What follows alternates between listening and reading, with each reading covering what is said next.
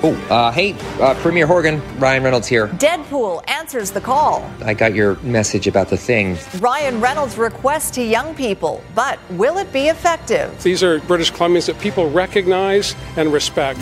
The CERB safety net nears an end. Come the end of August, they'll crash out of the system. How hundreds of thousands in BC will be hit the hardest. And party venues put on notice. If we want to be back in business, we got to follow the rules. The steps they're taking to pass COVID spot checks and why they say, bring it on. You're watching Global BC. This is Global News Hour at 6. Good evening and thanks for joining us. Chris is off tonight. We begin with breaking news. Rising COVID-19 numbers in Metro Vancouver have prompted health authorities to crack down on businesses that are breaking the rules. The health ministry says a number of recent transmission events and ongoing surveillance and enforcement operations have resulted in the closure of several bars, restaurants, and nightclubs in the Vancouver Coastal Health region, some by public health order, others voluntarily. Coastal Health says West Oak Restaurant and Pierre's Champagne Lounge in Yaletown have been ordered to close until they update their safety plan and can prove they can open within the new guidelines. A notice on the website of Brandy's Exotic Show Lounge, where there had been an earlier exposure, indicates it has voluntarily closed. The number 5 Orange is also closed. Now, all of this comes as there are 84 new cases in the last 24 hours, bringing the province's total since testing began to 4,358. There are no new deaths, so that number stays at 196. 12 people are in hospital, an increase of 4 in the ICU. 3,533 people are now considered fully recovered. Right now, there are 629 active cases in BC and 2,026 people in self-isolation. Public health authorities will be on the move this weekend, monitoring private parties and banquet hall events. After yet another surge in COVID-19 cases in our province this week, BC's health minister gave a stern warning, taking aim at those large gatherings. But as Sarah McDonald reports, banquet hall operators say they are following protocol and ready to be inspected. So confident, the industry says, it should be allowed to host larger gatherings. With bylaw officers already on site Friday, ahead of the weekend, outside this Surrey banquet hall. Signs of yet another struggling industry can be seen inside, with pandemic-related protocol in place to enforce physical distancing and dividers to separate groups into fewer than 50 people. These markers no longer to direct dancers, but for those giving speeches instead. So we're following the same protocol as restaurants. Every restaurant that I've seen in the last couple of months has had way more than 50 people there. And their restaurants are like half the size of our banquet halls. Suk Man and other banquet hall operators have found themselves under the microscope after a pointed warning from the health minister Thursday. You will be seeing environmental health officers. But when it comes to spot checks, those in compliance and even going above and beyond say, bring it on. Anybody can come and visit our facilities. We are not doing anything that's wrong. No problem. Our doors are open. Everything is proper with our organization. And so far, we've noticed everybody's been self-distancing. Everybody has been following the rules. In fact, the operators we spoke with are so confident most BC banquet halls, including theirs, are abiding by COVID restrictions. They want the rules eased to allow for larger groups and put banquet halls in line with restaurants when it comes to customer capacity. With all the protocols we have in place and what we've done, is we'd like to, bring up to at least, 50% of our capacity. Like so many events-based industries, these are the prime months for income for banquet venues, collectively bracing for tens of millions of dollars in losses. People have been following rules in our environment. The industry has already appealed to the province for leniency to no avail as COVID cases continue to climb. The operators of these indoor party sites say they're not the ones to blame. Sarah McDonald, Global News. Fraser Health has added 2 Coquitlam pubs to the list of possible COVID exposures. Anyone who visited the Tap House on North Road between 9 p.m. on August 1st and 2 a.m. on August 2nd is asked to monitor themselves and get tested if they develop symptoms. The same goes for anyone who was at Charlie Hamilton's pub on Pine Tree Way August 4th from 7 until 11 in the evening. The potential risk is believed to be low. Earlier this week, Premier John Horgan publicly appealed to Hollywood A-listers Ryan Reynolds and Seth Rogen to help spread the word to young people about acting responsibly to help prevent the spread of COVID-19. Today, both stars responded, but as Paul Johnson reports, Deadpool himself is questioning if he's the right messenger to deliver medical advice. Every hero's saga begins with the call to action. A call out to Deadpool right now. Ryan, we need your help up here. In need of fresh ideas to get through to young people about social distancing, Premier Horgan asked for help from 2 of BC's best-known actors, Ryan Reynolds and Seth Rogen. Friday morning, Deadpool responded. Hey, Premier Horgan, Ryan Reynolds here. I got your message about the thing. Reynolds no doubt remembers a thing or two about the scene up here in BC. As an up-and-comer, he lived in a Kitsilano apartment not far from the crowded beach scenes so alarming to the health officials. And young folks in BC, they're partying, which is, of course, dangerous. And they probably don't know that thousands of young people aren't just getting sick from coronavirus, that they're also dying from it, too. The mock voicemail Reynolds tweeted out is equal parts comedy and stark warning. As a celebrity meme, it's all but guaranteed to go viral. Will it actually change behavior? Ryan Reynolds, Seth Rogen, they're the 40-year-old golden children of British Columbia media over the past 20 years. Social media expert Jesse Miller is skeptical. He says a successful message has to be delivered in a medium young people pay attention to and be about something they feel can actually affect them. I think that there's going to be a lot of social sharing, but it doesn't mean that this is an awareness campaign that's going to trigger a change in behavior. Late Friday, Seth Rogen acknowledged the premier with this tweet.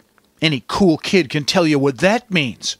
And while getting through to youth is the challenging holy grail of messaging, having Reynolds and Rogen involved surely can't hurt. It shows they haven't forgotten their roots. Let's not kill anyone. I think that's reasonable. Paul Johnson, Global News. Federal officials say Canadians should be prepared for COVID-19 to come in waves until at least January 2022. Updated modeling coming out of Ottawa today shows officials are striving for the best case scenario, but planning for the worst. They're aiming for a so-called slow burn scenario, which keeps case rates low. The worst case would be a large fall peak, followed by ongoing peaks that challenge the public health system's capacity to properly manage the virus. Infection rates will keep increasing as more provinces further reopen their respective economies. They say our collective responsibility as Canadians is to limit the size and impact of these potential surges. So far, Canada has had more than 9,000 COVID-related deaths. New cases or outbreaks can begin anywhere. This means that all areas of Canada must ensure public health, laboratory testing, and infection prevention control measures are well in place to maintain a high level of awareness and readiness to detect and respond to new cases rapidly. While many BC parents are worried about their kids' safety when school resumes in September, some families are feeling an added level of anxiety. So as teachers and administrators design the return to classroom learning, many families are hoping the plan isn't one size fits all. Richard Zussman reports. It's what many students like Isabella Ritchie are asking for the province. What are the options if I don't want to go back to school? I personally think that students should have an online option. Ritchie has asthma, and her mother, Stephanie Carter, is expressing what many parents feel. There are limited options. Send their kids back to class or pull them out of their local school to distance learn, homeschool, or pay to send them to an independent school. Bringing people together indoors, as Bonnie Henry and Adrian Dix have been drilling into our minds for several months now, is dangerous. Education Minister Rob Fleming says he doesn't want to see kids withdraw from their local school if they plan on going there down the road, because it could mean they lose their spot. And ultimately, it is up to each school district to decide what sort of education options there are outside of the classroom. Just next week, the Vancouver School District will be rolling out their plan for their community, worked with the teachers and the parents and the support staff in that community, that will have a mix and a hybrid. But it's unclear what that hybrid will look like. The BC Teachers Federation is working to find a way for teachers who are uncomfortable for medical or personal reasons to return to school to work with families from their school who feel the same way. We believe there needs to be an option that will support these children staying connected to their home schools while being provided, some sort of remote learning. Then there are those with complex needs, from nonverbal kids to immunocompromised to those with anxiety issues, who are hoping for a school plan that instilled more confidence. Where's your science? I'm trying to find it. Parents questioning why things aren't clear after 5 months of planning. There's a lot of confusion and a sort of brewing sense of distrust that things aren't falling into place. The province releasing data showing 60% of kids saw an increase in stress since the pandemic. But many families, Bennett and Carter included, are worried that those anxieties will even grow with a return to school plan they right now just can't trust. Richard Zussman, Global News, Victoria. Well, since the Canada Emergency Response Benefit was first introduced back in March, more than 8.5 million Canadians have applied for the CERB. But the program is set to go away as of October 3rd. And a new study has found that will leave more than 1 million people in a dire financial situation. Brad McLeod reports. If this goes badly, there's a lot of people, in the neighborhood of 2 million people who will crash out of the system and receive no income support. An economist is sounding the alarm as CERB starts transitioning to EI at the end of the month.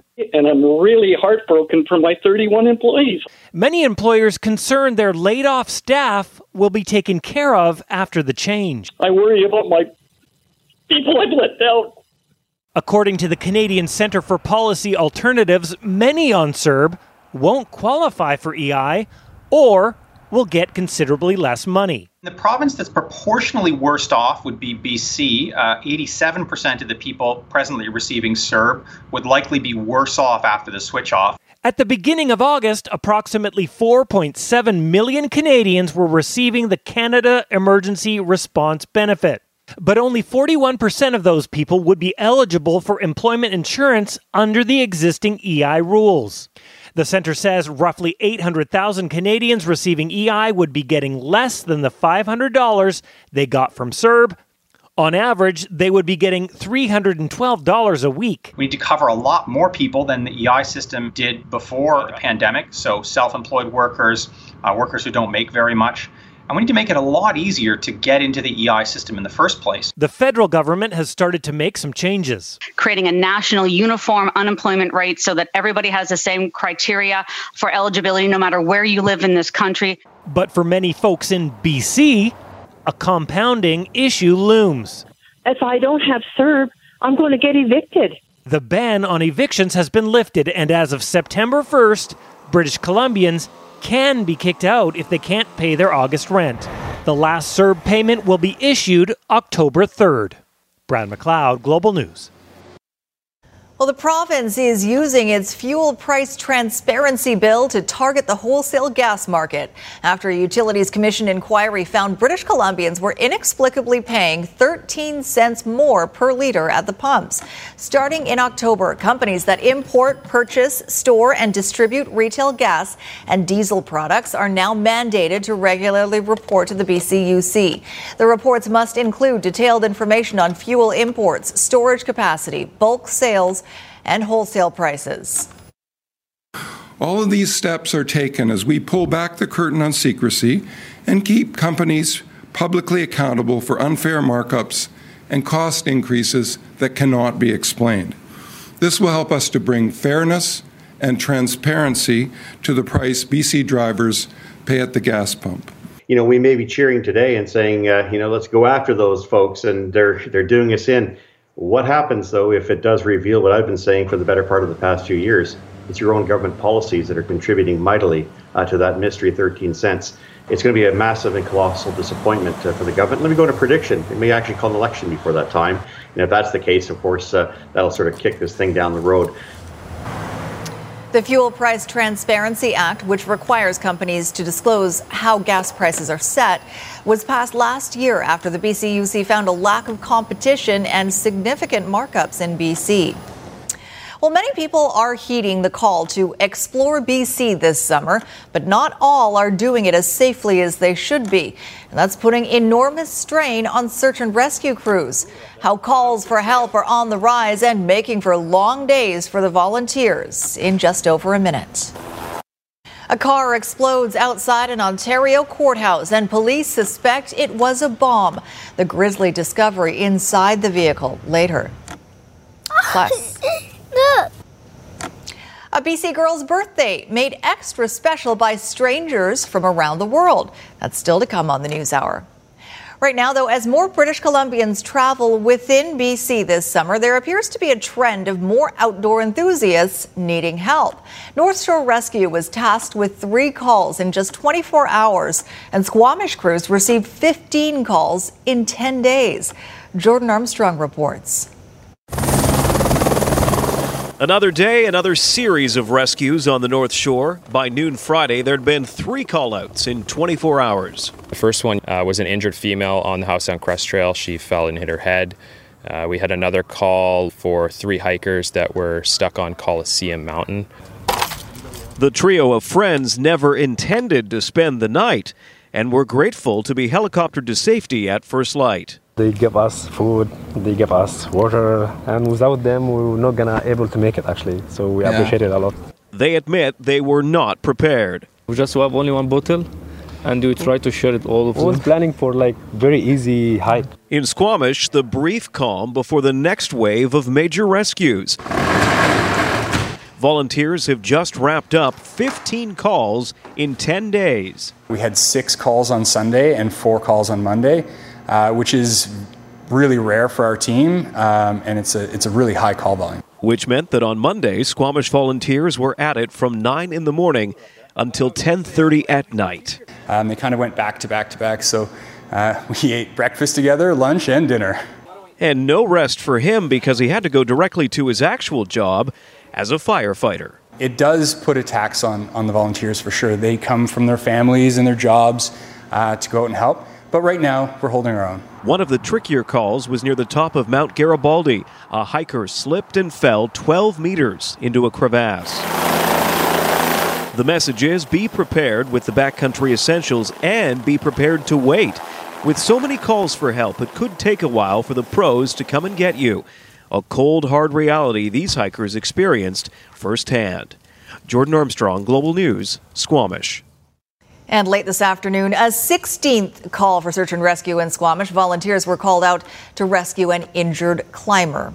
A 5-year-old New Westminster girl we told you about yesterday is about to get some of her freedom back. A GoFundMe page to help replace Raya Martin's stolen custom-made walker has surpassed its fundraising goal. More than $6,000 has been raised to get Raya the specialized walker that helps her get around. Someone stole the made in Denmark walker, which had been secured and locked on the back of the family van earlier this week. Many generous global viewers also contacted us, offering to replace the walker. Well, just ahead, online and on the prowl. This is when predators kind of swoop in. How more kids have been targeted since the pandemic began. And later, the link between COVID-19 and your heart. Just one vehicle left here from this earlier crash in Langley, westbound on Highway 1 at the 264th on-ramp. Looks like they're just waiting for a tow truck. Traffic is still in recovery mode, even though all lanes are once again open. Traffic is slow from Mount Lehman on the approach. Tonight's Lotto Max jackpot is an estimated $20 million. Dream to the max with an estimated $20 million from Lotto Max. I'm Trish Jewison in Global One, high above Highway 1 in Langley. About a dangerous sex offender who will be living in Surrey. Howard Getty Skelding has been convicted of a number of offenses, including sexual assault and possession of a weapon. He's considered a high risk to reoffend. Getty Skelding was released from custody today under a number of conditions, including that he must remain under house arrest except with permission. He's also been ordered not to possess weapons and to stay away from drugs and alcohol. The pandemic has forced kids to stay at home and be online more than ever, many finding gaming a suitable distraction. Unfortunately, those who prey on children are more than aware of this. Many parents report their kids have been receiving unwelcome attention online and in gaming groups. As Rumina Daya reports, it's a wake-up call for everyone. Maya, 11, and her friend Olivia, 12, live life online. But with every click, they follow their gut instinct. Sometimes I get random calls from it might have been a scam or just random people calling me. And I always show it to my parents. BC's Integrated Child Exploitation Team says reports of exploitation, including child luring, grooming, and child pornography, were up 45% during the COVID lockdown, compared to March through May of last year. They just are reaching and craving for that interaction with their friends, but not allowed to go out. I can see that being a danger online because they're craving for new friends and conversations, which is something parents need to be aware of. Child predators infiltrating popular social media platforms and online games like Roblox, Minecraft, and Call of Duty to cultivate friendships, offer gifts, compliments, and build trust, say police. It's your imagination with no rules to follow. The dangers to a lot of these social media platforms is the chat option, which is where grooming can begin. Predators like to isolate and manipulate kids so that they don't talk to parents. So it's really important for parents to stay in tune with their kids' lives. If your child's coming to you openly and talking to you and all of a sudden the response is, I'm shutting this down, the next time this comes around, your kid's not going to want to talk to you. I think the girls not annoyed by their teachers and parents preaching awareness. They prefer being prepared. I just want to make sure that nobody ever gets take advantage of me. I just want to make sure that I'm safe. Rumina Daya, Global News. The ban on non-essential travel between Canada and the U.S. is being extended for another 30 days. That means the two countries will continue their mutual ban on so-called discretionary travel, such as vacations and shopping trips, until at least September 21st. The ban was first imposed in March and has been rolled over several times. The U.S. has been grappling with fresh COVID-19 outbreaks across the country in recent weeks. RCMP are warning the public about homemade explosive devices being set off in South Surrey. Police received numerous reports of blasts heard near the golf course at 4th Avenue and 171 Street between July 19th and August 9th. On the first date, witnesses saw a group of young men fleeing the area. Officers discovered the remnants of a small improvised explosive device. There are no reports of anyone being hurt. If you find a suspicious device, you should avoid touching it and call Surrey RCMP. Vancouver police have arrested a 23-year-old Victoria man in connection with the killing of an overdose prevention worker. Maximus Roland Hayes has been charged with 1 count of manslaughter in the death of Thomas Donaghy. Donaghy was on a break from his shift at the overdose prevention site at St. Paul's Hospital on July 31st when he was stabbed. Hayes was arrested in North Vancouver yesterday. Just ahead, hundreds affected by a possible COVID exposure in Toronto. What can I say about that? They got to follow the protocols. How a single case has sparked concern at a downtown strip club. Plus, a fatal car explosion in Ontario. Why police believe it was an IED. It's a beautiful evening and traffic is in great shape both ways over here at the Pattullo Bridge. Do keep in mind, though, that Front Street, which runs underneath the Pattullo Bridge, that's closed every weekend for the summer. So you can use Columbia or Royal Avenue instead of Front Street. Sussex Insurance has auto plan offices inside Walmarts and Real Canadian superstores throughout BC. For hours and locations, visit sussexinsurance.com. Open every day. I'm Trish Jewison in Global One at the Patello Bridge. In Kitchener, Ontario, a car exploded outside a local courthouse today, and a grisly discovery was made soon after. Waterloo Regional Police say the blast appears to be the result of a suspected improvised explosive device.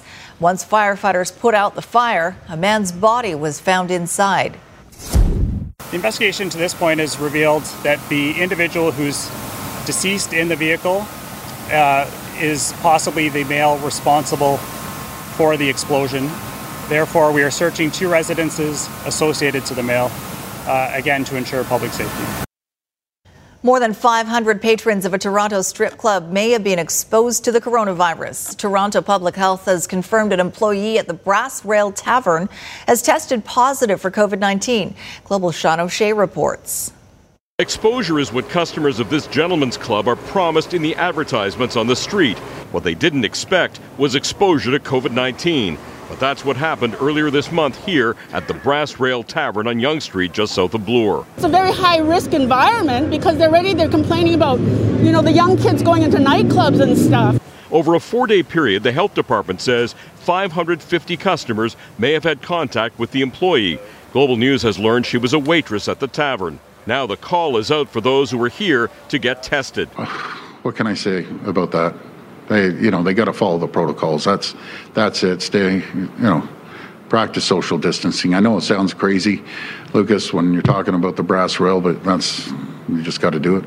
Customers are required to provide their name and phone number when they show up, just in case something like this happens. Although many question who would actually provide accurate information if they're coming to a gentleman's club. Basically clear, you are never going to put down your real name. If they're afraid of their wives finding out, they'll be using probably your name and his phone number. The mayor stressing the importance of caution and the value of contact tracing. In a crowd like that, how easy it could be to spread the virus and get us right back to where we were, and none of us want to go there. It's good to have contact tracing, and I think Toronto's been doing such a great job. It would be terrible to think that we're going to be set back because of some lapse in judgment by either customers or employees or the owners of this club. The owner of another strip club, Fillmore's Hotel, told us off camera most of his patrons wear masks, as do waitstaff and dancers. He says his staff, like those at the Brass Rail, are temperature screened coming to work and that they follow all the rules set by health authorities. Still, this case is a reminder about the risks of indoor gatherings and how 1 minute no one's aware of a problem, the next, hundreds or more people are at risk of contracting the virus. Sean O'Shea, Global News. The Calgary Board of Education and the Catholic School District announced today all students and staff will be required to wear masks when they head back to class this fall. On August 4th, the province mandated the use of masks for all staff and grade 4 to 12 students in hallways and other shared spaces at public schools. Now, Calgary school districts are implementing their own mandates, which encompasses all students. In Health Matters tonight, heart damage may be a common feature of COVID-19. That's according to a statement from the American Heart Association published this morning. Experts say inflammation and damage to the heart contributes to about 40% of all COVID-19 deaths. They also say nearly a quarter of hospitalized patients have experienced serious heart complications. The statement cites previous studies that suggested COVID-19 may lead to heart attacks, stroke, clotting issues, and fatal irregular heartbeats. The push is on for a successful COVID-19 vaccine. Efforts around the world are in the human trial phase, and Russia claims it will start mass vaccinations in October. But there's also a push to make any successful vaccine patent-free and available to all. But how would that work, and would it be realistic? The race is on for what some argue will be the most coveted resource of our time, a COVID-19 vaccine. It's not just about the health of people, but getting economies going again. And geopolitics is shaping the decisions around who will get the vaccine first. Canada is among the rich countries that have taken a gamble on pharmaceutical companies and have pre-ordered millions of vaccines in the hopes that one will be successful. But some in the international community worry it leaves developing countries in the dark and have advocated for any successful vaccine to be patent-free. Big countries are paying in advance to mop up all the production USA has already done that. UK has already done that. Europeans have done that. So what happens to the rest of the world? That's Muhammad Yunus. He's a Nobel Peace Prize winner who launched an international campaign to make the coronavirus vaccine free of any intellectual property. Leaders from around the world have signed the pledge, agreeing that whoever creates a vaccine shares the recipe and the know-how with the rest of the world, so production can happen anywhere. But how would a patent-free vaccine work? And would it be realistic? In vaccine development and manufacturing, it's not as straightforward. The sort of tech transfer, knowledge transfer process it's not a given that an ability to make an effective, safe and effective vaccine in one site can be transferred somewhere else. Harris points out that rich countries investing in research and pre-ordering vaccines may not necessarily be a bad thing, because it spurs innovation to try and get the safest vaccine possible in the shortest amount of time. Accessibility issues arise only when countries try to monopolize the vaccine for every single one of their citizens first. Actually, what they should be doing is protecting those in greatest need and with highest vulnerability everywhere first, because that's the fastest and most effective way to end the pandemic. This means getting the vaccine to the elderly, healthcare and essential workers, and those who are most vulnerable first around the world to help end the pandemic.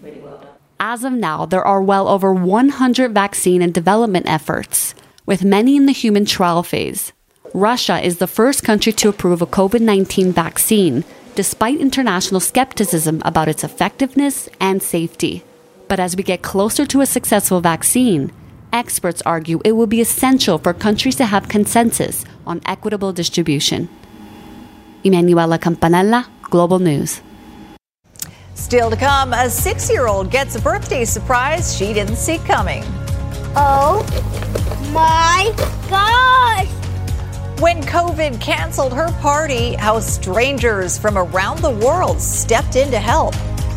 Plus, Canucks Nation on edge. Game 2 goes into overtime. You're watching Global News Hour at 6.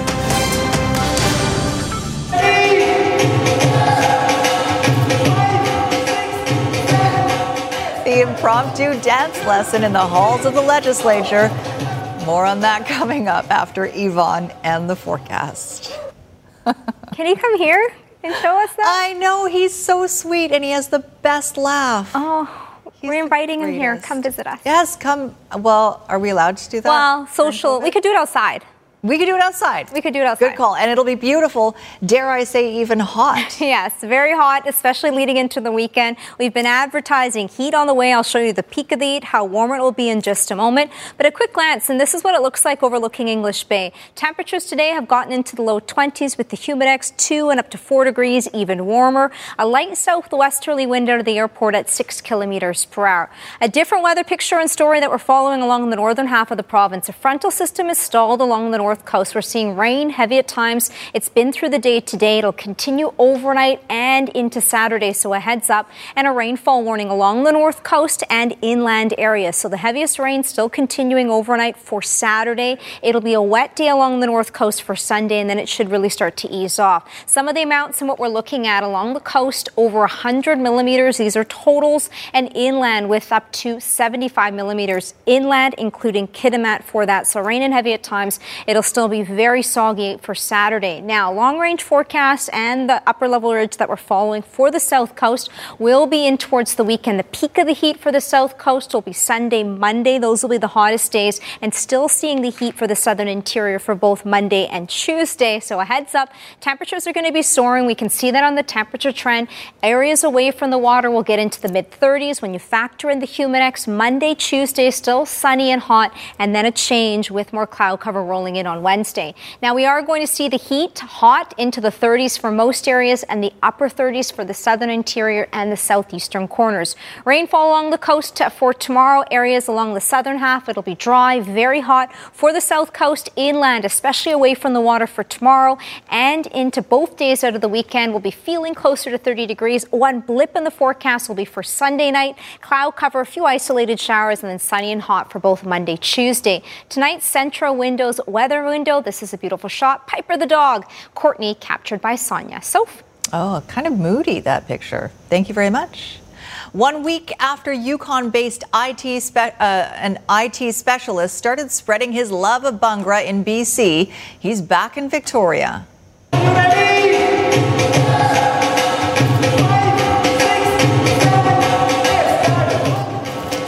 Gurdeep Pandya giving MLAs a lunchtime Bhangra lesson at the BC Legislature, where he began his 10-day tour of Vancouver Island with a dance on the lawn. The Bhangra dance instructor is famous for his viral videos. He's gaining new fans as he shares his moves with a new audience during this road trip. Pandya plans to travel across the country once the pandemic is over. Bhangra is a great high energy workout, so if you don't want to go to gym or if you want to do any other like fitness activity, you can dance Bhangra. It's a great exercise. Plus it makes you happy too. A great workout. I think the MLAs need to practice me just a little tiny bit more. He's a good teacher. All right, Barry. All on the edge of our seats here. Yes, I think that's what Canuck fans might be doing right now. Celebrating. We've heard there's been a goal in overtime, but the Canucks trying to hit another perfect note against the Blues. It sure helps when Bo Horvat thinks he's Connor McDavid. There by Tanev, and away goes Horvat again. What a move by Horvat! Scores! An incredible goal. His greatest goal ever, I would say. Was it enough to beat the Blues in Game 2? We'll tell you when we come back. And later, COVID couldn't crush a BC girl's birthday dreams thanks to the kindness of strangers.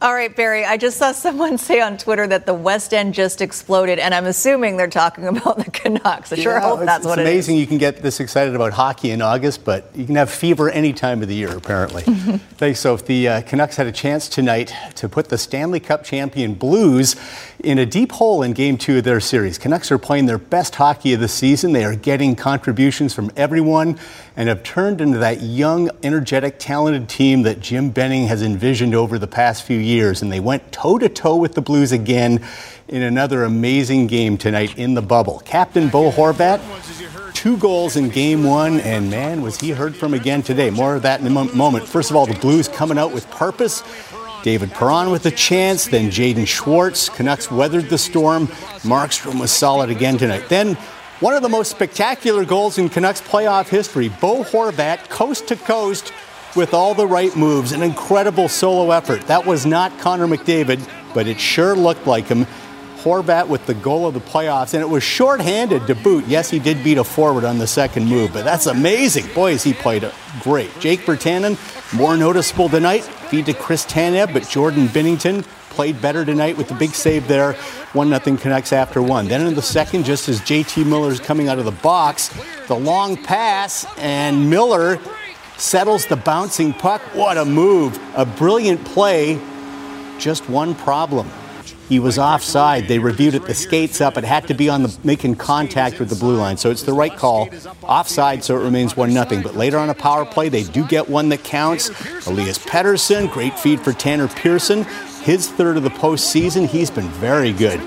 Playing like the guy who won the Cups in L.A. Canucks now 4 of 8 in the series, 8 power play goals overall in these playoffs. They're up 2-0. It got nasty. Sammy Blais hits Brandon Sutter from behind. Jay Beagle jumps in for his teammate. Inexplicably, he got the extra penalty. And the Blues, on their 6th power play, finally break through on Markstrom. It's Ryan O'Reilly with his first ever goal against the Canucks, 2-1 after 2. But in the third, Canucks restore the 2-goal lead with another power play goal. Their 5th in 2 games in the series. Elias Pettersson bunts in the rebound. We've seen him do this a couple of times before. They don't play baseball in Sweden, but he's good at it. 3-1 Canucks. But St. Louis really pressured the Canucks all night. Alex Edler with the giveaway. Sammy Blais makes him pay. It's 3-2.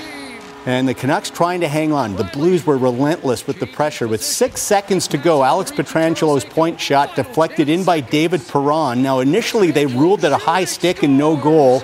but they reviewed it and they actually made the right call. The stick was below the bar, so they tie it with 6 seconds left to send it to overtime. But we got breaking news here. Guess who? Bo Horvat. Are you kidding me? He scores yet again, and the Canucks win 4-3 in overtime. They lead the series 2-0. Game 3 Sunday night, and there's some excitement in this town about this team, and well, there should be. All right, Habs and Flyers. Kirk Muller behind the bench, replacing Claude Julien, who had a heart procedure yesterday and will likely not be back for the rest of the playoffs. And the Habs played inspired for their head coach, who's now recovering in Montreal. A minute in, Brendan Gallagher, hard work. Great move to get it out to Thomas Tatar for his first. Second period, now 2-0 on a power play. Tatar again, perfect shot, posting in, 3-0 for the Habs. As there's the shot by Tatar, got his first 2 goals of the playoffs. He and Gallagher needed to get going, and they sure got going today. Third period, young Finn Jesperi Kotkaniemi puts the icing on the cake, his second of the game. Habs throttled the Flyers 5-0, and this series is tied at a game apiece. The Whitecaps will get back to MLS play next week. It's the start of 6 straight matches against Canadian competition only as the league tries to resume the regular schedule in these irregular times. The Whitecaps will play at Toronto next Tuesday and Friday. That'll be a tough assignment, but at least Marc Dos Santos will finally have a full roster after being down half a dozen key players like Lucas Cavallini and Freddie Montero in the MLS's back tournament in Florida. It's going normal now. It's going how it should be, because it was really hard to train with such a limited type of group, and it's just good to have the full team together. And it's been good. It's been changing. It even changes the environment and training and the mentality. And a team should be like that. A team should be together. Now, former Whitecap Alphonso Davies and Bayern Munich taking on Barcelona in the Champions League quarters, and Bayern had a record-setting day. Thomas Müller with the goal here in the 31st, already 4-1 Bayern. And then you thought Bo Horvat did some fancy work. Check out this piece of brilliance from Davies. An incredible solo effort to set up Joshua Kimmich. Now, this kid's still 19. He's a global superstar in the making who's a Canadian and a former Whitecap. And that's about as exciting as it gets. The announcers on the broadcast couldn't say enough incredible things. This is like off a soccer game video. Incredible play by Davies, and he just keeps getting better and better. And as mentioned, he's not even 20 years old yet, and no one could stop Bayern. They're probably the best team in the world. Coutinho scores there, 8-2 the final. Most goals ever scored in a Champions League elimination game. They're off to the semifinals. But obviously the big story might be those Canucks, and yeah, I think the celebrations are going to spill out on the streets tonight. So no kidding. All right, you can catch your breath now, Barry. Thank you. Let's check in with Ann Drewa for a look ahead to Global News at 11. Ann? Thanks, Sophie. We'll have more tonight on the health authorities' crackdown on businesses that are not following COVID-19 safety rules. Plus, it appears BC is a popular destination for Canadians planning a getaway during the pandemic. The Okanagan had 3 of the top 5 cities in Google hotel searches, with Kelowna ranked number 1. But now Kelowna residents are being asked how comfortable they are with all the tourists coming to town. That story and more when you join us tonight at 11 o'clock. Sophie. All right, thanks for that, Ann. Up next, a pandemic birthday party for a special little girl, thanks to the generosity of strangers from around the world. Stay with us. A Kamloops girl would normally be surrounded by family and friends, many of them from the U.S., when she celebrates her birthday. Well, that's now changed in the time of COVID-19. But when Charlie turned 6 this week, she was still surrounded by well wishes from around the world. Oh, look at that, Mom! Surrounded by gift wrap and brightly colored cards and envelopes, Charlie is beaming. Have the new dolls! It's her 6th birthday, a celebration she was supposed to share with family from the U.S. We would either go down to Idaho, or her aunt and family would come up from Idaho to help celebrate the birthday. Oh my gosh! But with the borders closed, an in-person reunion with family was not possible. When I figured out we really couldn't get out there because I kept hoping the border would open, I decided to go online and ask people for help to send cards and just to make her smile. But people went above and beyond. They sent packages and they made cards. They sent like gifts inside the cards, and it snowballed into something crazy. This is from Arlington, Virginia. So far, Charlie has received more than 170 cards and 15 packages. And this one's from Timmins, Ontario. With every new gift opened, Charlie becomes more excited. Look! It's so fun. I just wished I could have been there, It's hard not being there. This is the first birthday I've had to miss. Got some cupcakes here for Charlie from a lovely lady named Lori Martin. While she couldn't have all of her loved ones there to celebrate, Charlie certainly was loved on her birthday. You always turn on the news and it's negative this, negative that. But to know that these people are out there, it warms your heart knowing the kindness of strangers. With everything that's going on in the world right now, it's nice to see a little bit of sunshine. It says, happy birthday, Charlie. Jill Sperling, CFJC News. Happy birthday, Charlie. All right, final word on the weather, Yvonne. Hot over the weekend. We are going to see temperatures soaring, especially for Sunday, up to 35 degrees. So be prepared for the heat. Enjoy your weekend, everyone, but be safe. We'll see you on Monday.